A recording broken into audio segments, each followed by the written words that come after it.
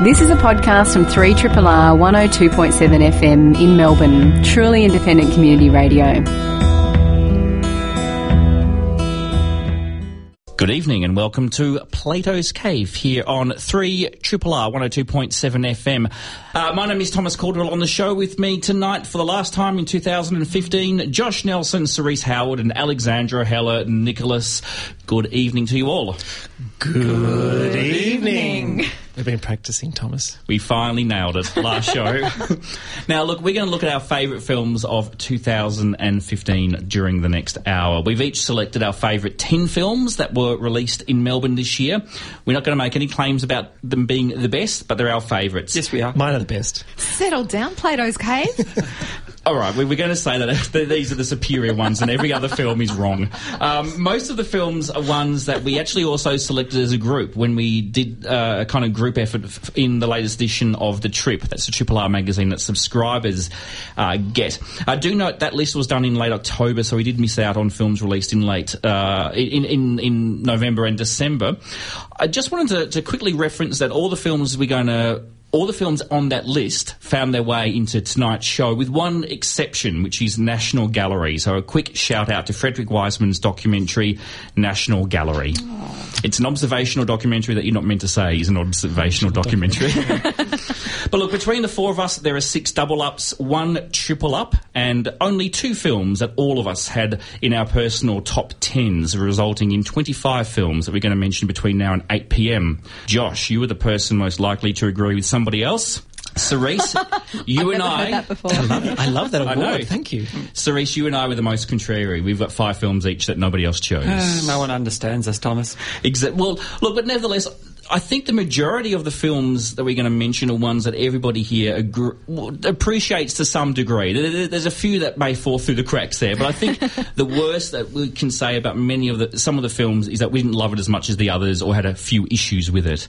But look, enough of that. We're going to focus on the love. It's our final show as a group for 2015, so we're going to focus on what we liked about cinema in 2015. We're going to start with one of Josh's selections, Foxcatcher. Yeah, I loved this film. This is from director Bennett Miller, whose previous works, Moneyball and Capote, I also thought were outstanding. This is the film about the 2 wrestling brothers played by Mark Ruffalo and Channing Tatum. They get sort of sequestered into the world of a DuPont man played by Steve Carell in a very dramatic role. There's so much I loved about this film, but particularly the way it weds a narrative about class, gender, sexuality, a lot of the themes that I mentioned when we talked about the boxing film and also earlier in this year, and also the way it weds in Reagan-era politics in a contemporary film, in a film that is stunningly beautiful. But I think what put this over the line for me as one of my all-time favourites was that it's the perfect example, I thought, of the show don't tell approach to filmmaking, which really appeals to me. Everything is boiling under the surface. It's not spelled out. The relationship between all the men and how they develop is just explored through the mise-en-scène and through the structure and through the kind of the poetry of the cinematic language that Bennett Miller uses. It's a hell of a strong film. Now, I forgot to mention that all the films we're mentioning in this first segment had the very loose theme of being about family, relationships, or pseudo families. And Foxcatcher, there's very much both a family and a pseudo family that forms in that film, which takes us to the next film, which has a very strong kind of symbolic family, and that was the re-release of 54, but a director's cut, which was quite different to its original release. This is one that you picked, Alex.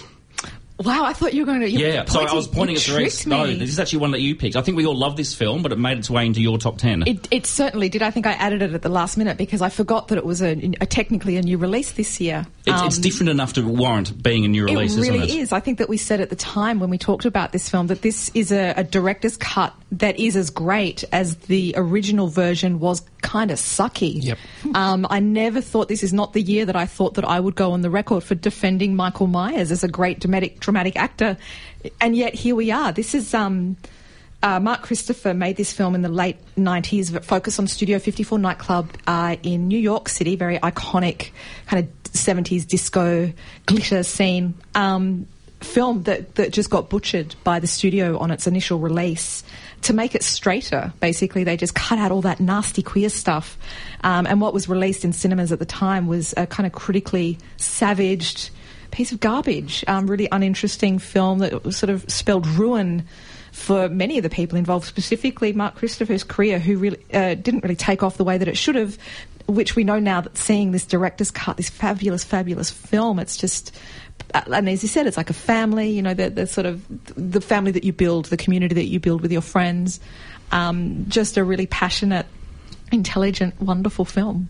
One of the films I picked had a very strong mother-daughter relationship, even though the characters were dead by the time. The mother character was dead during the course of the actual film, and that was a film that screened quite early in the year called Wild by the French-Canadian director Jean-Marc Vallée.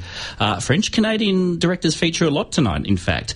Wild was based on the memoir of Cheryl Strayed, who's portrayed in this film by Reese Witherspoon, and on paper this looked like the last kind of film I wanted to see. A woman, or anybody, a person takes a long journey to find themselves. But this film married her physical hardship so beautifully to the context of these very painful memories she was working through, especially her grief at losing her mother, played by Laura Dern, who's fabulous in this film as well. Wild was just a really thoughtful film about grief, recovery and self-acceptance. A slightly more abrasive film that we're going to put into our sort of pseudo-family category is The Tribe. Cerise and Alex, this featured on both your lists. Jesus, this is a tough one to shoehorn into that particular... I'm doing so much shoehorning tonight. Yeah. Get ready. It depends what you think of families. Yeah, well, yeah. Wow. I mean, this was the harrowing film experience of the year, and also the one that was... had the most singular approach to film language and the experience of viewing a film, and especially to listening to one.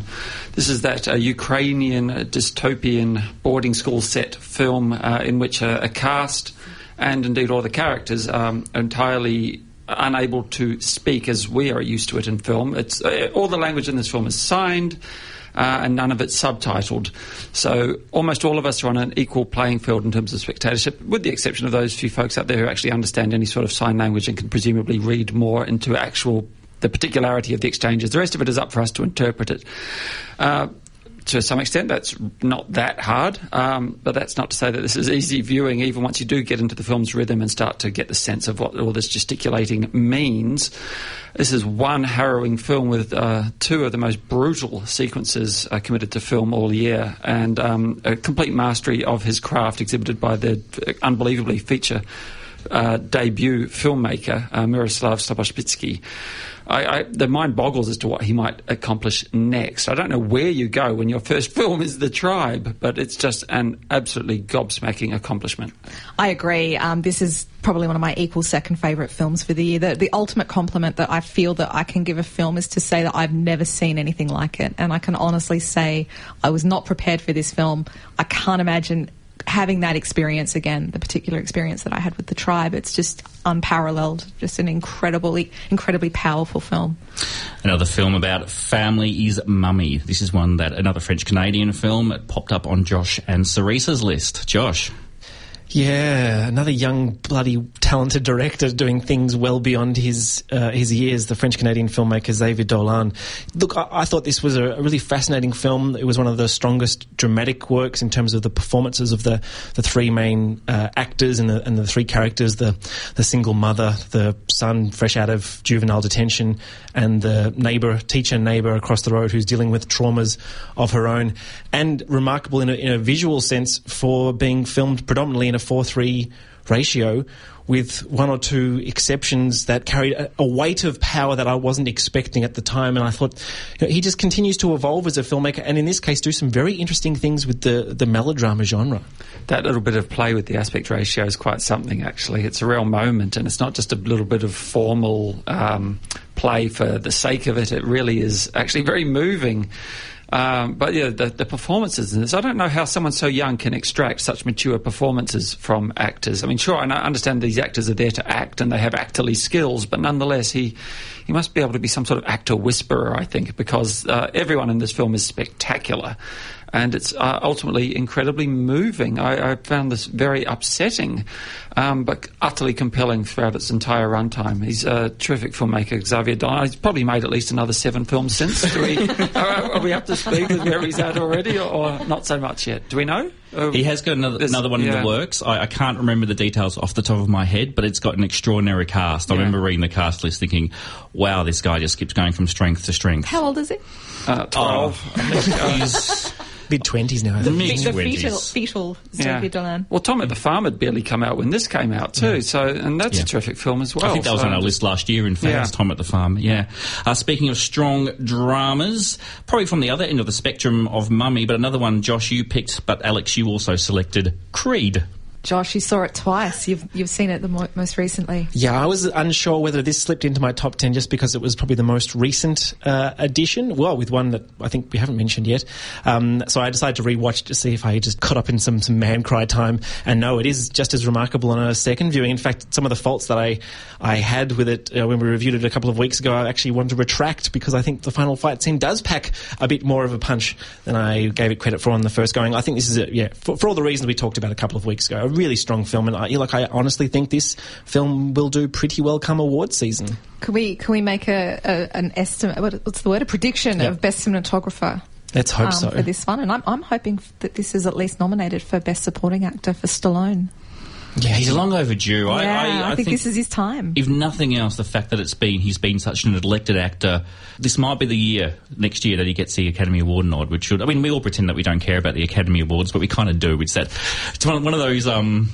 contradictions of film critics. We pretend not to care about awards, but we secretly do. Well, we care as soon as they get them terribly wrong, but then when they get them right, we are actually quite pleased, just quietly. Yeah, quietly validated. Yeah. Another drama I picked this year was Far From the Madding Crowd, Thomas Vinterberg's rather sublime adaptation of the Thomas Hardy novel for some more ye olde dramatic work. This is Carey Mulligan, who's been at least in another film. I mean, she's in Suffragette, which also opens Boxing Day.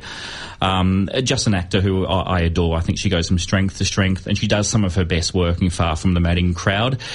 I mean, there's something quite old-fashioned about the kind of core structure of the film, but also it's quite a progressive character, and I think this film teases out the progressive nature of the character and the story.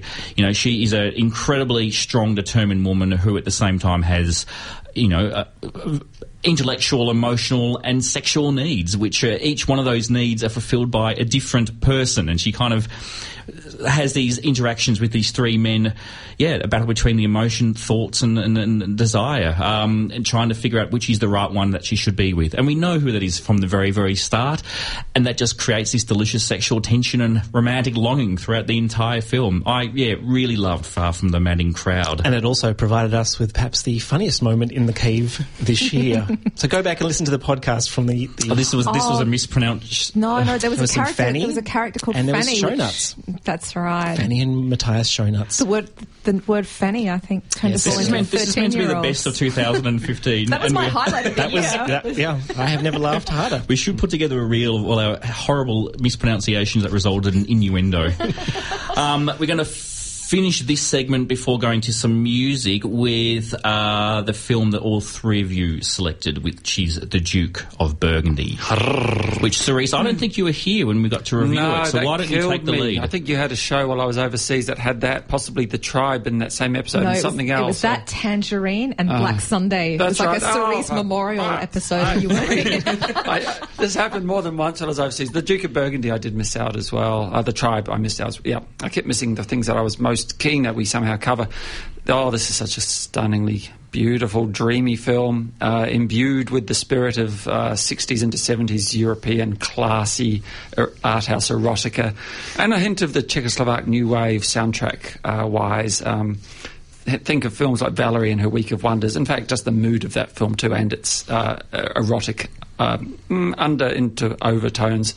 I think The Duke of Burgundy is easily the best film ever made, which is entirely peopled by female lepidopterists. I don't think big call, Cerise. Yeah, it's a big call, but I'm willing to stake my reputation on that call.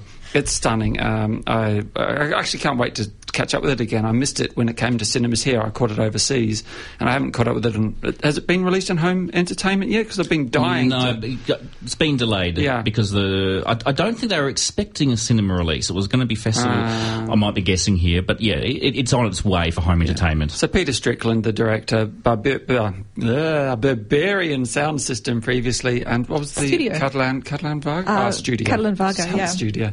Yeah.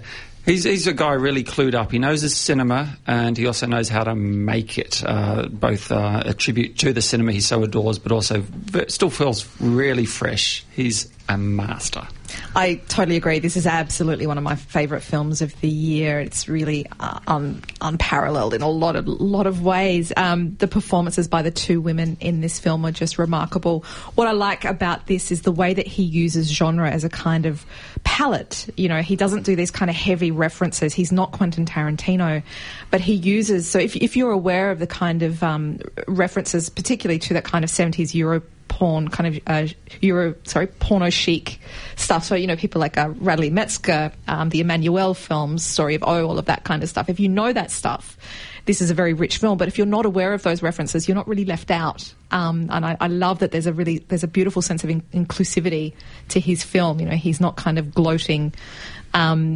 The performances in this film are just remarkable. They're really intense. I think it's a really clever film that's not smug at any particular point. I think it's very much... I mean, Strickland was originally thinking of doing a Jess Franco remake, and he decided against it. But I think that this shares a lot of the spirit of Jess Franco's filmmaking.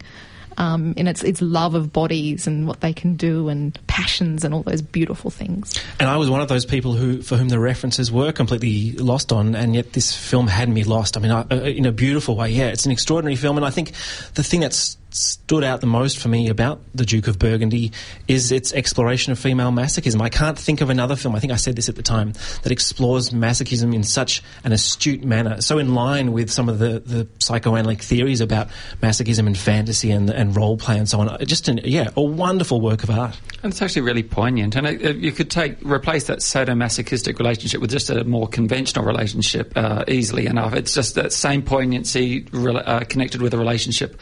Not quite... Well, it's struggling. You know, the troubles that any couples have. I think it's very relatable. But the real beauty of this too is that for those who haven't seen any of those films, that this harkens back to, there's a whole world of them increasingly available. So look up folks like Valerian Borovchik and Alain Robbe-Grillet, and just feast, feast. Eye candy. 3RRR. Inherent Vice is the next film on the list. We're looking at our favourite films of 2015 here on Plato's Cave, and I thought a drug reference would be appropriate to lead into Inherent Vice, which is one of the films that appeared on my list and Josh's. The next cluster of films are all films that I think messed with genre, so they're all genre subversions.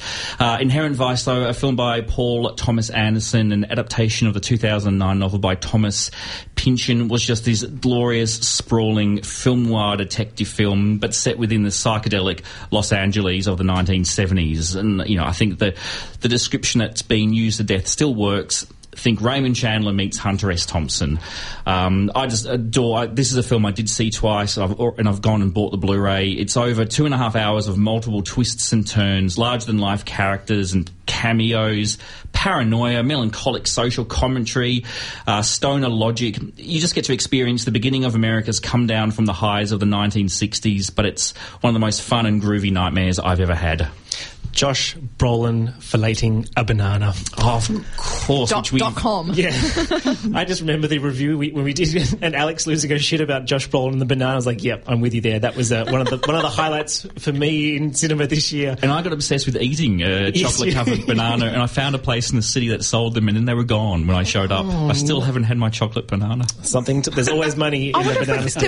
There was a place in the city that did them and stopped doing them, and I had the same moment of rage. This sort of anti-Inherent Vice.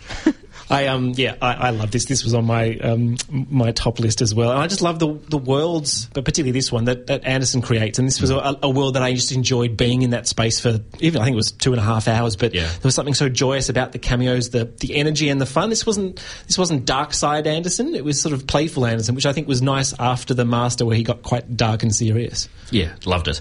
Well, another film that messes with genre in a very interesting way is one we explored last week, and it's one that's on your list, Cerise. This is the German film Phoenix. Oh, yeah. There's a whole ton of genre mishmash afoot in Christian Petzold's latest film. A film noir set in Berlin in rubble. World War II has more or less ended, at least as far as Germany's concerned. Yes, I had a nice little throwaway glib line for this. Some sort of plastic surgery disaster, Holocaust film noir, recombobulation of vertigo or some such. That works. That's that or thereabouts. With no small number of tips of the hat to any number of prior films and film movements, but also a film that is very self-contained narratively and actually very emotionally potent. There's an awful lot that hangs on a gorgeous Kurt Weill song, Speak Low. It is, for me, one of the most satisfying conclusions in recent cinema. And just terrific performances, and something which shows or demonstrates the merits of directors working regularly with key personnel here, his muse and regular actress Nina Hoss. The cinematographer's name is possibly escapes me. Maybe it's Hans Froome or something very much like that. Alex is nodding furiously. I think it is. Yeah, the cinematography, beautiful CinemaScope stuff. It's gorgeous. And I just thought this was a terrifically rich film that I don't doubt, though I need to test this hypothesis, but I don't doubt it will reveal more on future viewings. A film I think that took us all by surprise was the Spanish detective film Marshland, which made its way onto your top 10, Alex. It did. In many senses, there's nothing really that out of the ordinary on first glance at Marshland. It's very happy working within the kind of cop buddy investigative genre. It's a Spanish film with two cops, one a kind of good cop, one a kind of bad cop. It's really not pressing, it's not pushing back borders on those kind of lines. But what I really loved about this film was just the dynamic space it found within genre to really get into some massively political terrain, not just in terms of Spain's own history, but personal politics. There was just so much going on in this film. It was very much promoted when it was released outside of Spain. It was huge in Spain, won a lot of Goya awards. It was a very big deal. When it was released overseas, especially in America, it was very much on the back of True Detective, and I think it was very much kind of plugged as a kind of Spanish True Detective. But of course, they were made around the same time, I believe. I personally find Marshland much more satisfying than True Detective on a lot of levels. I'm so glad you gave a mention to Marshland. That was great. Yeah, well, I love that film, yeah. Well, another film about enforcing the law is one that Alex and Josh selected, which does undermine a lot of generic expectations, and that's Sicario. And Josh, you weren't here when we talked about that, so why don't you take it away now? I was shaking my fist at the radio. No, we won't talk about the critical reaction to the film. Let it go. Let it go. Sicario, yeah. Look, this film and the French-Canadian director, yeah, Denis... That's the third French-Canadian. Ding! Denis Villeneuve. Look, I thought this was a really extraordinary, tense work, which I thought was doing some very interesting things, particularly on the levels of gender and cultural politics from a sort of an outsider perspective, of that Canadian perspective, or Canadian gaze, if such a thing exists. And I thought perhaps the most interesting thing for further critical exploration at another time is the way in which Emily Blunt's character, the FBI agent who's sequestered into this task force with Josh Brolin and Benicio del Toro, is quite passive in many ways. And I thought he was doing some really interesting stuff in terms of audience identification by putting the audience almost offside and in a very uncomfortable position by identifying with her character in the very troubled cartel Mexican-American border framework that the film explores. I very much had my 2 cents worth when we covered these a couple of months ago. I find it... Villeneuve is one of my favourite directors working at the moment. I'm really excited about seeing what he does in the future, including, I believe, he's still slated for the Blade Runner. The Blade Runner sequel, which I actually wasn't that interested in until I heard that it was Villeneuve involved in it. I think he's just a remarkable director. I really like I like a lot of the politics going on in this film. I like the idea of a French-Canadian director making an American film or a US film about Mexico. I think there's some really interesting geopolitical stuff going on there on top of all the gender politics and things like that. I think that this is a film very much about, quote unquote, the Americas. And very tense, and that score is extraordinary. I mean, I think there's probably almost one of my favourite sequences of cinema this year is the scene on the freeway where the camera is tracking above, and it just builds and builds to a sort of rather violent crescendo. That's that French Connection level. That is, action. That is up there in terms of my favourite, along with one from Rogue Nation, in case we don't mention it later, the opera sequence in Mission Impossible. Rogue Nation. Both those sequences are fantastic action sequences. In a year that I think has been quite good for action filmmaking. I'm going to throw in a mention for It Follows, the horror film that I think references an enormous amount of horror films, gives it its own kind of very dreamlike... these beautiful dreamlike tracking shots that just gave it this very mysterious kind of almost ephemeral air, and I don't think committed to any reading whatsoever, and I loved it. This was a film where the mood and the style is what dominated the experience for me. And this year I've realised I'm not as big a horror fan as I thought. I think it's because I've been outnumbered by serious horror fans, but I really latched on to this one as a film that I found genuinely frightening and just really engaging. I mean, there's all sorts of ideas that are kind of thrown at the wall there that you can take or leave. You know, Freud's notion of the uncanny is certainly played with. There's a bit of a nod to 1950s Cold War paranoia in that, you know, your enemy could be anybody, and there's some sort of post-AIDS bodily horror going on in this film as well. But mostly, I just loved the feel of it. It was creepy. You know, talking about great soundtracks, I thought it had a killer soundtrack as well. We had some really good black comedies this year, so moving from more general talk on genre to some very specific genre films. Well, no, none of these are genre films at all, but they all contained a really savage, dark humour. And one of those films, Cerise, is A Pigeon Sat on a Branch Reflecting on Existence, which I know you adored. Yeah, I do. I just love Roy Andersson. I'm told he's a very nice man. It's hard to believe entirely on the basis of this film, which... Actually, to be fair, for the first 5/6 of it is actually quite amiable, if still darkly humoured. But this has one hell of a sucker punch, and this he's eked out a very distinctive style. You know one of his films as soon as you see it. The Swedish people, he is a Swede, are extremely sickly in Roy Andersson's film universe.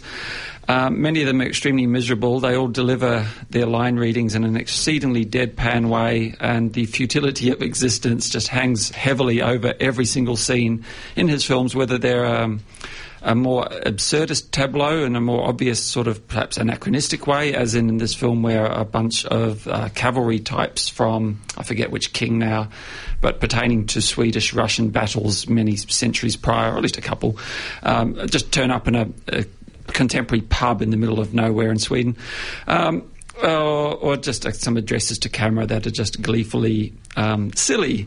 But this film ultimately, like its predecessors, have a lot to say about Swedish recent history and some of its more dubious collaborations with the Nazis in particular, and in this film it really brings to light some icky colonialist shenanigans on the parts of the Swedes. And the last two scenes in this film are utterly unforgettable and really very upsetting. She laughs. Yeah, I laugh because they are also very funny, and you just have to admire their chutzpah and ingenuity. And I mean, who even thinks of that? That's really fucked up. Seriously. Another black comedy was Wild Tales. Alex, this was one of your picks. You had a couple of Spanish films this year. I like my Spanish films. Yeah. Spanish language films. Argentina as well, I think, is really... And this is a Spanish-Argentine co-production, I believe. Pedro Almodovar, I think, was one of the executive producers. And his brother, too. Yep.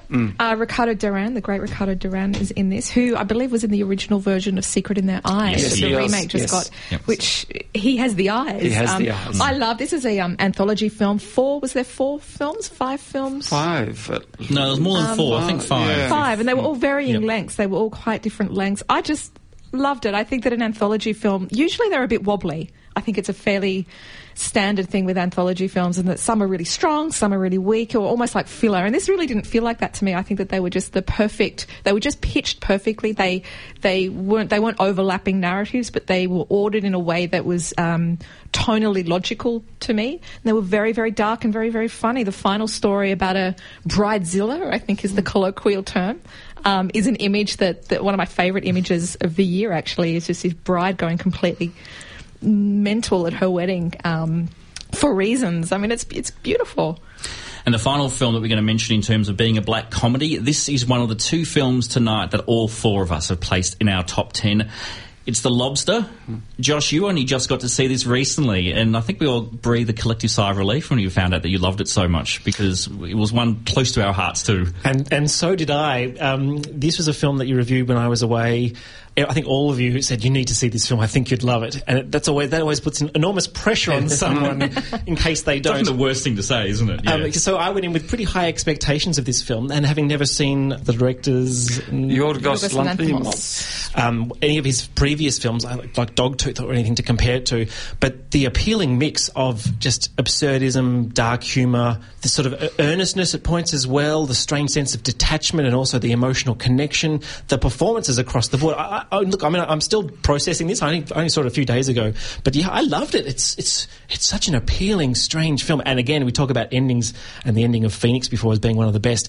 I think this is up there with some of the best endings of the year. Quick shout out to Colin Farrell's moustache too, Thomas. I think we bonded over that to some degree. We did. We may have even exchanged silly images over Twitter, which is I think foreplay in 2015. Hashtag sext. Yeah. The Lobster, wonderful film. You're listening to Plato's Cave here on 3RRR. We're looking at our favourite films of 2015. 3RRR. Birdman, or The Unexpected Virtue of Ignorance. That's going to kick off the next sort of loose grouping of films I've put together for our favourite films of 2015 show, and these are films that deal with life, the universe, and everything. And Birdman is one of those films that touched on an enormous amount of topics, from social media to what is the purpose of art, to what is the role of the critic, to what is the point of anything, really. Michael Keaton in a comeback role, playing an actor trying to have a comeback, this faked long shot. I adored this film. I fell in love with this film about this time last year at an advanced screening and rushed back to see it again as soon as I could. It's my favourite film of the year, and it's also appeared on your top 10, Josh. Yeah, look, I've seen this 3 times now, and I think it holds up to multiple viewings. The way in which it explores... Well, look, I think one of the key things is the way in which the style of this film, filming it almost exclusively in long single takes, isn't just there as a gimmick. It's there to explore this idea of the worlds, the blurring of the worlds between the theatre world and the offstage world, the reality and fantasy, and this idea of the theatrical persona, and that the film is clearly exploring. And I just fell in love with it. I thought this film just seemed to work for me on pretty much every level. Another film that kind of had a major cultural impact this year that appeared on, Cerise, your list and my list, was Inside Out, the return to form for Pixar Animation Studios. Spectacular return to form. Yeah. This is one of the smartest animated films, well, perhaps period. I think children and adults relate to this on entirely different levels. Exploring a psychic landscape of a young girl, it does a wonderful job of visualising all the elements of that landscape, all of the things that make somebody tick, and does a tremendously moving... It gives a tremendously moving sort of account of how we might move on as we mature from just experiencing life in fairly simplistic black and white fashions, though extremely colourful in the film, to actually rather more complex, murkier emotional terrain. And when her psychic landscape begins to break down, and little characters running within it, including her joy, who is suddenly a bit less joyous, and especially her sadness, who is a tremendously moving character, meet up with, I think, her imaginary friend, and wind up being dragged through the abstract thought centre of her brain. It's just one of the most wonderful moments of cinema for me this year. A hilarious little Eastern European animation tribute. But this film is so full of inventiveness, but but never sacrificing emotional content for one moment. It is tremendously moving, and I was bawling my eyes out by the end of this film. Which is good, because it is a film that tells us sometimes it's okay to feel sad. That's the lesson from the film. It's quite a profound, sophisticated message. I loved this film. Speaking about feeling sad, the only documentary to make our list is one I've selected, which absolutely just destroyed me. The Salt of the Earth, a film I still have trouble talking about. I was so overwhelmed by it. It's a film made by the German director Wim Wenders with Juliano Ribeiro Salgado, who is the son of the subject of the film, Sebastião Salgado, a beautiful photographer who, in the middle part of his career, dedicated his life to documenting displaced people and captured some of the most heartbreaking images of human rights abuse and disaster and humanitarian crises. This is the work of an artistic genius that we see in this film, and Wenders, I think, really does justice. It's a profoundly moving film about a humble, kind and remarkable man. That's why I selected it. It deals with the big issues. It's an extraordinary film, yeah. Let's move on before we all start welling up. Well, we were talking about Life, the Universe and Everything films, so these are kind of deep and moving films. Cerise, we're going to look at another one that you selected, Leviathan from Russia. Yeah, Andrei... here we go. Zvyagintsev, that's not too bad, is a master filmmaker. His most recent film, Leviathan, puts us in a contemporary backwards Russia where a very proud man is battling seemingly fairly futilely forces much greater than him, some semblance of a Russia of old never having been overthrown. And while this is a very middle of nowhere place, there's still hints of urban life, mostly in the form of nasty panel buildings that are a blight across all of the Eastern European landscape, where corruption is just part of the fabric of this landscape, as well as some enormous bony leviathan on the beach. There's some stunning imagery and lots of biblical referencing. But what it really is pitting the smallness of an individual against the machinery of corruption, and how this just takes a terrible toll, not just on one person, but on a community. And it's just a consummately well-made film, made with no flash, just all classical film language, great compositions and real emotional weight, timeless themes, and it's powerful. Yeah. And a really exquisite Philip Glass soundtrack as well, if I recall correctly. Yeah, extraordinary film. Now, the final film in this little segment on Life, the Universe and Everything, Josh, was Knight of Cups, which this was one that did divide us. I really liked it. You really liked it. You weren't here when we spoke about it, and it appeared on your top 10. It did. Yeah, Terrence Malick is apparently a little divisive in contemporary cinema critical circles. Look, I don't have the time to defend it now, and I wasn't here when we did review it. But look, I'm an unashamed Malick fan. I think he's developing as a filmmaker, despite the majority of the critical response to this film seeing him as indulging a form of pretentious self-parody. But for me, I think what won me over and what continues to interest me with Malick is the way in which he has developed from the Tree of Life through to The Wonder and beyond a kind of this idea of searching for meaning, which is the kind of at the core of, I think, a lot of his films, beyond just Christianity or nature versus grace. And here we have this kind of collection of philosophies through, some mythopoeticism, tarot, Christianity still in there. But the representation of women, he does something quite different here, and structuring the film almost in his most radical manner through a series of vignettes with Christian Bale and his relationships with women, I thought was really interesting. I think there's a lot of stuff in this film to get my teeth into, at least. We've got 4 films left to discuss here on Plato's Cave, 4 more of our favourite films from 2015, and I've left all the Australian ones till last because I thought this was a really strong year in Australian cinema and it deserves the recognition that we're about to give it. Let's start with one of yours, Alex. Partisan. I've been waiting here quietly to talk about Partisan. One of my surprises for the year by a long, long shot. I'm a big Vincent Cassel fan. I think that's on the record. This is his best film for me by a long shot. I think that this is just a remarkable film for a number of reasons. Directorial debut, I think feature directorial debut for Ariel Kleiman, is that correct? Correct, yes. He's come from a Shorts background. Background. I love the art direction of this film. I love the music. There's a beautiful use of karaoke in a very shrewd way. It's a kind of collaged world that's kind of stuck together and glued together. It's a beautiful aesthetic that runs through this film. what really struck me is that this is really one of the most fascinating and powerful and sensitive films, I think, about fatherhood and masculinity that I've seen for a really long time. And Cassell is, I mean, it's a cliche, but that, you know, that the role that you were born to play, like, this really changes how I think I will see Vincent Cassell films in the future. Just remarkable. I think this kind of idea of masculinity is very easy to do in film through a kind of testosterone drunk filter, and this film really steers away from that, yet still deals quite explicitly with these kind of masculine tropes, like violence. I think is really key. The way that violence functions in the universe of Partisan is dealt with in just an intriguing way, and how it's responded to. I really like that this film seemed to be from everywhere and nowhere. Where was it set? When was it set? Who were these people? Who were the people they were trying to assassinate? There's so many mysteries, so many accents, so much of Vincent Cassell's teeth. Oh, he's so toothsome. Cerise, one of the next film we're going to look at is one you selected, which was pretty high up in it almost made my top 10 as well, and this was The Dressmaker. Another film I think took us all by surprise. We were not expecting to love this film so much. This could certainly have belonged in your earlier category of just a genre confounding film. I mean, this one is just... And family. And in fact, this film is everything. It's Australian Gothic, grotesque, black comedies.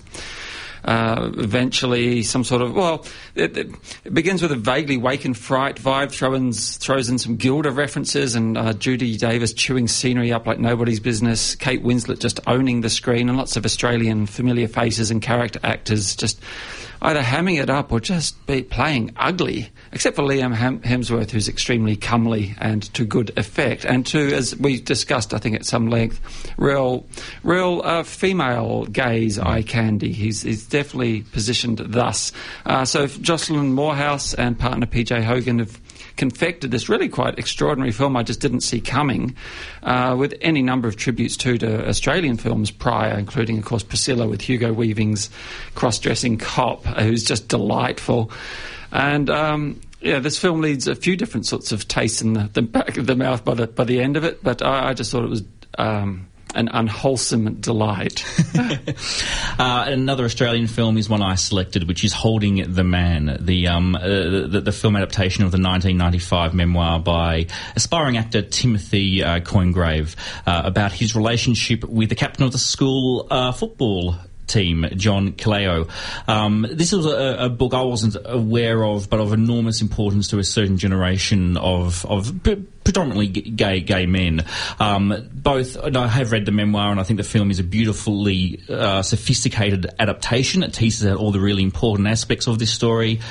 It does two things. It looks at the growth of queer identity politics from 1976 to 1995, and it's also just a gorgeous, beautiful, heartfelt love story that's not afraid to have a lot of fun with the sexy scenes either. I'm not too sure why I connected so strongly with this film. I just think it's beautifully acted. It's very well directed. I found it very moving, and it's one of the few ones I've gone to see twice this year. And a great masturbation scene. And we talked at length about the masturbation scene. Yeah, we got feedback from that. Yeah. We did. Thanks, social media. It was a hell of a film. All right, we've got one film left to mention, and this is the second film tonight that all four of us agreed on. It's another Australian film. We have alluded to this year being very strong in action cinema. I'm pretty sure everybody listening may have guessed what this final film may be. We dedicated an entire show to it. Mad Max, Fury Road. My world is fire and blood. I've been waiting all year to do that. Or as it should have been called, or could have been called, Furiosa, Fury Road. For me, this was not just the blockbuster of the year. This was easily one of my favourite films of the year. Such a visceral, cinematic experience. I had my adrenal glands going into overload, my tear ducts going into overload. This is a film, I think you spelled it out perfectly at the time, Alex, that proves that mainstream cinema can explore issues of gender with a degree of complexity that we haven't really seen up until this point. Charlize Theron, she won't, I doubt whether she'll get the accolades that she should, but it's one of the great performances of the year. I thought she was extraordinary, and this, just from a visual point of view, to see a director who has such a clear idea of this world of fire and blood and storm and engine fumes, this was just an extraordinary work of art. And so perilous for all involved. You get the impression, all of these cinematography, all these amazing aerial shots, cameras swooping in from above to then join the sides of these convoys of bizarre, monstrous vehicles, some seemingly not just tipping the hat to their previous Mad Max films, but even to its own predecessors, especially Australian exploitation film-wise, and the Cars That Ate Paris especially. I saw a lovely little porcupine vehicle there that just made my heart... That was a great detail, yeah. Yeah, and Tom Hardy doesn't actually have to do a lot in this film, but has great presence, but really it's not about Tom, it is about Charlize. And it's just about relentless action. I mean, it's just so exciting because you feel it to be so real and you fear for all involved. And it's just so tremendously exciting and a bit of a bellwether moment, I think, for action cinema, because I think people increasingly are going to just want to be weaned off digital effects, because when you know they're not really real, things aren't there, they're not palpable, where's the peril? Well, it's interesting that when the new Mission Impossible film came out shortly after this, which was also a great film, the marketing was really making a point of saying these are practical stunts, and the actors in many scenes did their own stunts. So I think it's starting to affect film culture already, and that's a good thing. Fury Road, I mean, I said at the time I was weeping, just that sudden realisation that this is what a blockbuster looks like when dude bros aren't in charge. I have very little memory of what that would be like. And the thing that I think gets lost in all my personal excitement about the politics of this film is just how good an action film it is. I just don't think that can be said strongly enough, and I think you guys are all in agreement with that. I mean, it's just a remarkably strong action film that isn't dumbed down. It's a perfect, it's just a perfect gravity. Yeah. It's so immaculately linked in its rhythm to the mythology of the Mad Max. It's related to the previous films in the same kind of way that they're related to each other. I love this sense of the temporality that runs through this entire franchise. I think just from the perspective of a franchise, it's a great number 4. It's exactly the direction that it should be going. Mad Max Fury Road, it's done extremely well this year, and for very good reason. And I think that brings us to the end of our favourite films of 2015. I'll put the full list of all these films up on the Triple R website, so on the Plato's Cave page. You can also use that page to link to find us on Facebook and Twitter, or go to Plato's Cave Film on both Facebook and Twitter. You can also reach us, platoscavefilm@gmail.com. This was our final show for 2015. We'll all be back in February next year to see what 2016 has to offer. A big thank you to all the staff at Triple R, especially Program Manager Beck Hornsby, Station Manager Dave Houchin, and Talks Producer Elizabeth McCarthy. Thank you to all our fill-in panellists during the year for when I haven't been around to operate the desk. Thank you to Hayley Inch, who filled in as a guest presenter on a number of shows. And thanks to everybody who's tuned in or downloaded the podcast. We did have our 200th show last week, and during Radiothon, we doubled our subscribers. Thank you, Josh, who's been doing this with me from the beginning.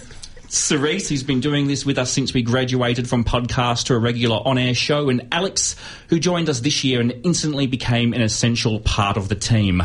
I think we've done all right. Yep. We're out of here. This has been a podcast from 3RRR 102.7 FM in Melbourne. Truly independent community radio. Want to hear more? Check out our website at rrr.org.au.